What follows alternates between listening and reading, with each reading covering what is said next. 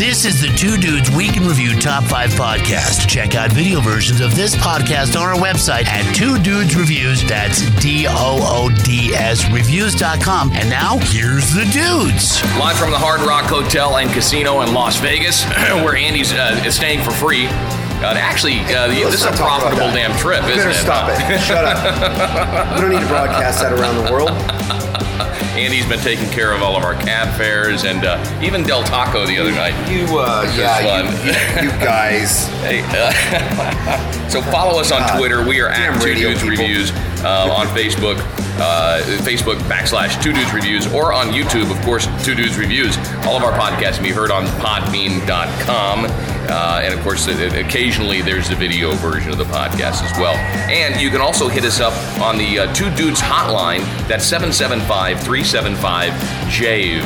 775-375-5283, because the four letters Andy were not available. Yeah, I bet Rock would have been available. You can also email us, twodudesforlife@gmail.com. That's the number Jave? 2. Yes, JAVE, like Dave with a J. On the way this morning, the top 5 weekend review. The odd Olympic update. Trump tweeting his new target this past week was his old friend Oprah Winfrey. And Andy, you'll get a kick out of that. President's Day last Monday, and who do we think is the best president of all time? According to, national sway's. What do we think collectively as a nation the best president of all time is? More good booze news from Andy, obviously. And if you could set up a Girl Scout cookie stand, Andy, yes, what would be the best location on the planet? Don't answer it now, but think about that. If you could set up a Girl Scout cookie stand anywhere, would it be outside of a Safeway? Would it be outside of, I don't know. Where would be the best location ever? I'll tell you the true story of one Girl Scout who sold thousands and thousands of boxes of Girl Scout cookies in one day. And that's on the way in the next 30 minutes. But first, Jave's jacked up story of the week. Yeah, this is pretty jacked up. Steph and Paul Unwine from Cheshire, England. They got married back in June of 2015. Excited when they got their wedding photos back, right? Because you've been married. We've all been married. And getting the wedding photos and having a great wedding photographer is a big deal, right? So you're kind of excited about getting these wedding photos back. Until they look through them. Here's the problem. The photographer, this guy named David Kilcroys, he hadn't captured any of the key moments from the day. In fact, he didn't get any pictures of the in-laws, the parents, not a single one.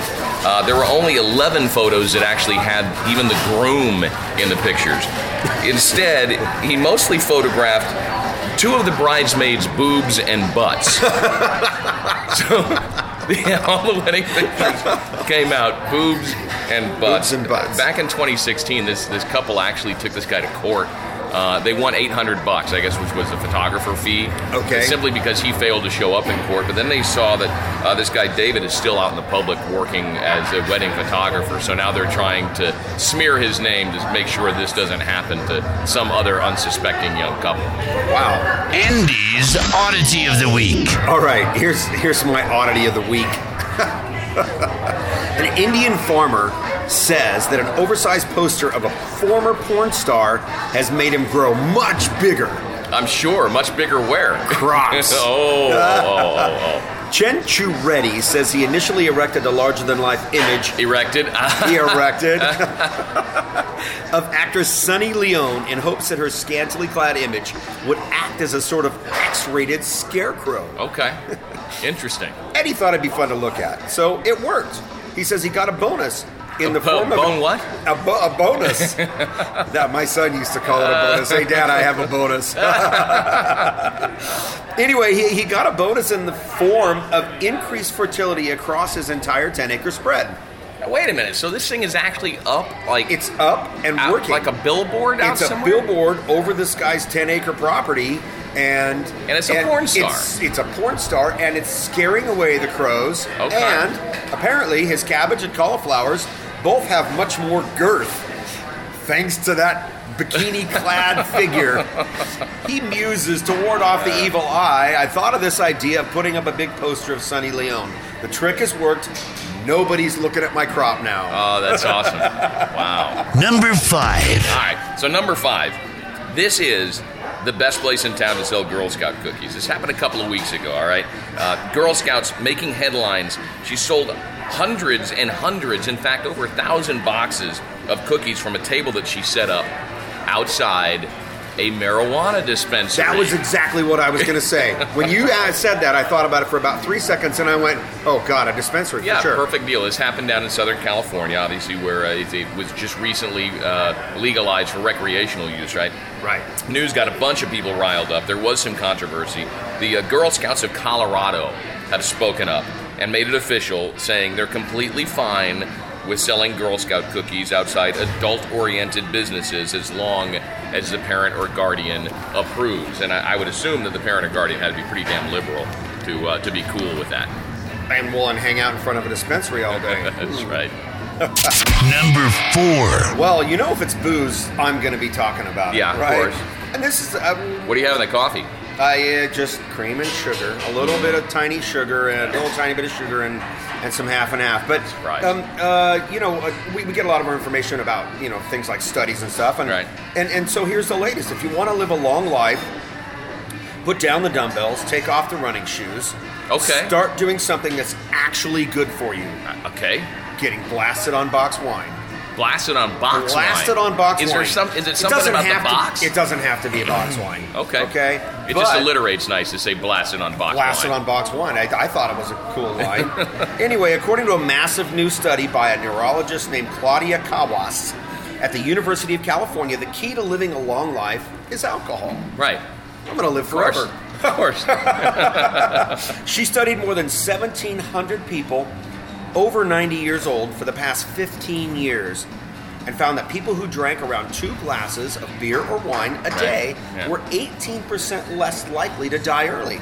Wow, okay. All right. And now, could I have like 2 vodka martinis? Does that qualify? It doesn't say. It says beer and wine here, dude. Okay. All right, yeah, But I would imagine. I don't like all the calories sometimes in beer. Maybe I don't want to drink 2 beers in a day. Drink Michelob Ultra like a pussy. Okay. Anyway, they say people who exercise between 15 and 45 minutes a day were only 11% less likely to die early. In other words, alcohol is more effective at keeping you alive than exercise. Oh, bullshit. But whatever. No, that's cool. But there's some good news, too. And I really like this part. Yeah. Right? Kawas also found that it's better to be a little bit chubby than very thin. No kidding. People who were slightly overweight but not obese. I think I qualify. I totally qualify. Yeah. I'm rocking the dad bod here, right? But it says if people were chubby. slightly overweight but not obese, they were 3% less likely to die early. My problem is that the doctor always says, where's that obesity line? It seems like the line keeps getting lower and lower and lower, right? What is obese? Is it 10 pounds over a target weight? 30 pounds? What is it? Well, unfortunately, what they measure is the BMI, the body mass index, right? And again, the challenge with that is that the BMI scale was designed by some guy who made the assumption that we're all built the same. Right? I actually had it's a flawed methodology. Oh my gosh, I had a challenge with this actually when I was in the Coast Guard. Right. And my BMI was over, like they said, you're obese, right? Yeah. You have to understand, at the time I'm 5'9", I weighed 190 pounds. Okay. And they said you should weigh 150 pounds, you're obese, right? What? Well, I was powerlifting at the time. I was going to the gym every day powerlifting, and I'm a muscular guy. And fortunately, one of the guys that I was training with said that happened to me too. Here's what you do. You're going to have to go in front of this panel, these guys who are going to look at you, right? Right. He said just drop and do 100 push-ups. Believe it or not, at the time, I could pretty much do almost 100 push-ups. Yeah. So I went in there and I said, no offense, sir, and dropped. At about 30 push-ups, they went, okay, you're good, get out. Interesting. Yeah, so anyway, us now, of course I can't do 100 push-ups now. I probably could only do about 30 if I really tried. Yeah. But here's the other great thing. Those who drank 2 cups of coffee a day were 10% less likely to die early. Awesome. So I think if I drink coffee and booze, that's like 28% less likely. I like it. You pick up a good hobby like what we're doing right now. That's what it says. The best thing of all is having a daily hobby. And it's the trifecta of terrific. Holy moly, we're going to live forever, Jave. Number 3. All right, so number 3, Donald Trump didn't limit his tweeting to the Russia scandal back on Sunday. He also went after his old pal Oprah Winfrey. I don't know why why is he upset with Oprah now? I got no idea. Right. Because they used to be like kind of chummy. I mean, Oprah, you can look at old videos back in the day where Oprah would be like, Trump, why don't you run for president? When are you going to run for president? What's going on? Well, here's the deal. There's probably money in her slamming Donald now. She hosted a CBS 60 Minutes segment back on Sunday, which she asked an actual panel of Michigan voters about Trump's first year in office. The segment, actually a follow-up to another that was done about 6 months ago in which the same 14 people appeared on the program. Although the group split evenly between Trump supporters and detractors, the president seemed to feel the whole thing was just bias. So he tweets, just watched a very insecure Oprah Winfrey, who at one point I knew very well, interview a panel of people on 60 Minutes. The questions were biased and slanted, the facts incorrect. Hope Oprah runs so she can be exposed and defeated just like all of the others. By the way, Oprah has already said she's not running for president in 2020. Yeah, I think that's probably a wise choice. Number 2. All right, so Monday was President's Day. Yes. I didn't get the day off either, Jay. Oh, wait, you did, I did. slime ball. Yeah. Yeah, okay. Well, people who have real jobs. I don't have a real job. I know you don't. I didn't get the day off, but a new survey asked people to name the best president in U.S. history, and it seems like today's toxic partisan climate really factored in. Okay. Because there was a tie for the top president of all time. Lincoln, Reagan? Oh, Lincoln? Yeah. Lincoln had to be in there, right? Yeah, no. No? No. Come on. Believe it or not. Well, the reality is, here's what I'm thinking. How many people in today's world could name 5 presidents? Oh. Right? Yeah. Think about if they're doing a survey, right? So at a 60% of the vote each. Right. Ronald Reagan. Okay, I get that. And Barack Obama. I wonder who voted for Obama. Yeah. It might have been the Republicans. Abraham Lincoln, by the way, was 3rd. George Washington, Okay. FDR tied for 4th at 10%. JFK at 9%. Bill Clinton and President Trump tied 7th at 5% each. Wow, 7th. Yeah, so 1 out of 10 Republicans and 0 Democrats said Trump is the best president ever. Interesting. 71% of the Democrats said he's the worst president ever, and 57% of Republicans said Obama was the worst president ever. Yep, everyone today is thinking nice and rationally and not going off the deep end at all. You know what I want to know about this, right? Okay, well, Trump's been in office for a year. How can he be the worst president ever? Yeah, good question. Hey, people are just... They're haters. They're haters. They're just haters. They're freaked out. They listen to, they watch CNN too much or MSNBC. We all. I mean, I don't trust any of the media. And they don't get the other side. The media is so slanted. How can you listen to any of it? Anyway. Number 1. All right, so saving this one for number 1, the Winter Olympics in the rearview mirror. We watched a bit of the Winter Olympics. Some really, really cool stuff. One final odd Olympic update. Uprocks ranked the 20 Winter Olympic sports by how watchable or maybe unwatchable they are, right? The downhill Super G skiing, number 1. Most exciting part of the Olympics, which we kind of dug, right? Yeah. And the rest of the top 5 are speed skating, half-pipe snowboarding, ski jump, and the mogul skiing.